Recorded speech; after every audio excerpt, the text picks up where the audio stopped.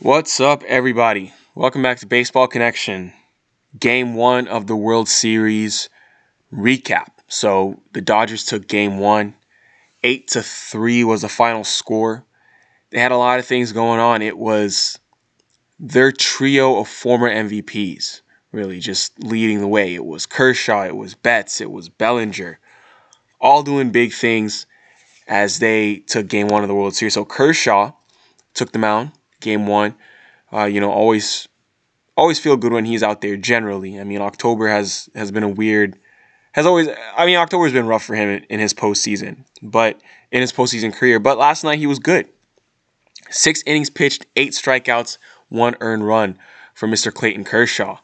And I mean that's what you need right there. That's exactly what you need from him. And he set the tone. I mean, put up a bunch of zeros, except that 1 run, obviously. Mookie Betts went deep, and so did Cody Bellinger. So that shoulder, his right shoulder, must be feeling fine. After he popped out of its socket just a couple days ago, must be doing just all right. But Mookie Betts, I would say, was the player of the game for sure. I mean, not only did he have that home run, he also stole 2 bases yesterday. He helped steal a taco for everybody in America. You know, they always do. Taco Bell does that promo every year where, once somebody steals a base in the World Series, everybody gets a free taco, and they give it out. I think they're giving it out like next week or something. So you can head over to, if you're in the United States, head over to Taco Bell next week. I think it's on the 28th, they said, and get your free taco from Taco Bell.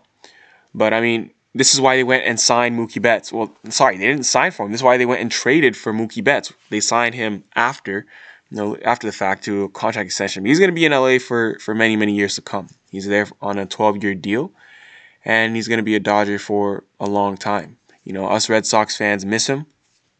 Wish he was still on our squad, but he's doing big things for the Dodgers now. And, this dude, they're saying he's the first player since Babe Ruth to walk and steal 2 bases in the same game of a World Series game.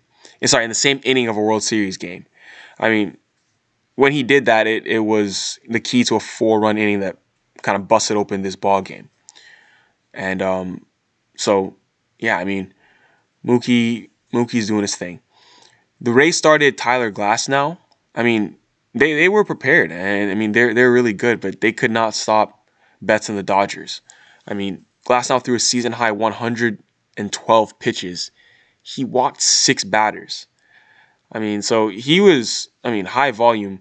So you can expect that he's obviously going to be out until there's not going to be any kind of short rest or anything for him. I doubt it. We've seen pitchers do that. I mean, Mad Bum has come back on heroic terms in the World Series before, but I doubt we'll see Glasnow again until, his next scheduled start, even if the Rays are facing elimination just because he threw so many pitches.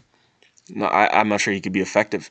But yeah, he was hit around yesterday. 4 1/3 with 6 earned runs yesterday. It was just, a lot of traffic going on behind him on the base paths. He was pitching on the stretch pretty much all night long. And yeah, the Rays just got defeated, on all sides of the ball. They got outpitched, they got out-hit, and that's just the way it goes. But Game 2 will be tonight. It's going to be Blake Snell taking on Tony Gonsolin. So, yes, the Dodgers have announced their Game 2 starter will be Tony Gonsolin because, they announced that Buehler will take Game 3. They did not initially announce who was going to pitch Game 2, but we could all figure out that it was going to be Goose. I think that's what they call him, Tony Gonsolin. So he's going to look to get back on track tonight. Blake Snell, he's going to look to try to, even this series up. He's 2-2 with a 3.20 ERA this postseason. He was solid in 2 ALCS starts against the Astros. So he's going to be looking to pitch more than 5 innings for the first time since the wild card series against the Blue Jays. So that's going to be a watch point for sure, something to keep an eye on. And we'll see what happens tonight at 8 p.m. Eastern. So that's going to do it for today. Hope you are all enjoying the World Series. Just stay tuned for more as we're here every single day. And we'll see you next time on Baseball Connection.